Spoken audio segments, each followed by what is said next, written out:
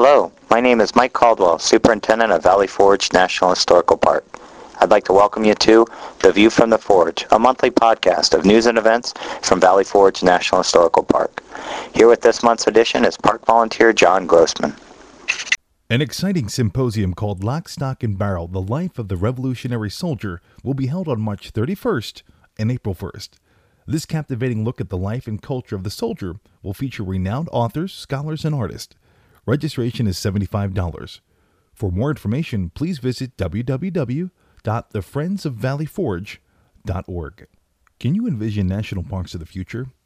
Now's your chance to share your vision with the director of the National Park Service on March 29th from 5:30 to 7:30 p.m. at the National Constitution Center in Philadelphia. The National Park Service will host a listening session to seek suggestions and ideas for President Bush's $3 billion National Park Centennial Initiative. The session is one in a series that are being held around the country. The President's proposal would provide significant new public and private investment during the next 10 years to reinvigorate and strengthen national parks by the National Park Service's 100th birthday in 2016. Participants will be asked to focus comments on three vital questions.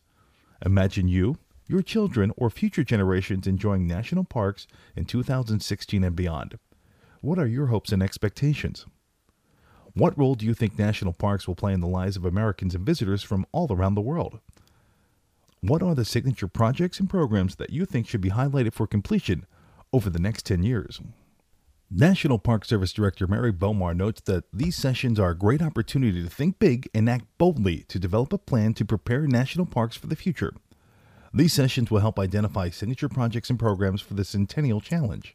You can also comment on the National Park Centennial Initiative from March 12th through April 2nd online at the following site, www.nps.gov/2016. A report is due to the President by May 31st. Thanks to Pico for a new $20,000 donation that will fund the creation of downloadable files accessed from the park or from home that will guide visitors through the park, as well as describe a seminal event in the birth of our nation. Technology offers the park new and tremendous opportunities to provide our visitor choices and access the compelling stories Valley Forge has to tell, from the first-hand accounts of those who were part of the action to those who are working to preserve the objects that were used at the time. The grant from Pico will help the park broaden the range of services for all of our visitors. Once the Pico podcasts are up and running this spring, students and visitors, young and old, will be able to download an audio file from their home computer, load it onto their cell phone or MP3 player, and take an exciting trip through the history of Valley Forge. You can already download several park programs from the park's website, as well as from iTunes. Public meetings were held on February 21st and 22nd for the draft final general management plan. Comments will be accepted until April 10th via the internet. Go to www.parkplanning.nps.gov to submit comments online. Comment forms are available at the Welcome Center desk. Preparations continue for the Park Summer Teachers Institute. The Institute will be held from July 16th through the 20th, 2007.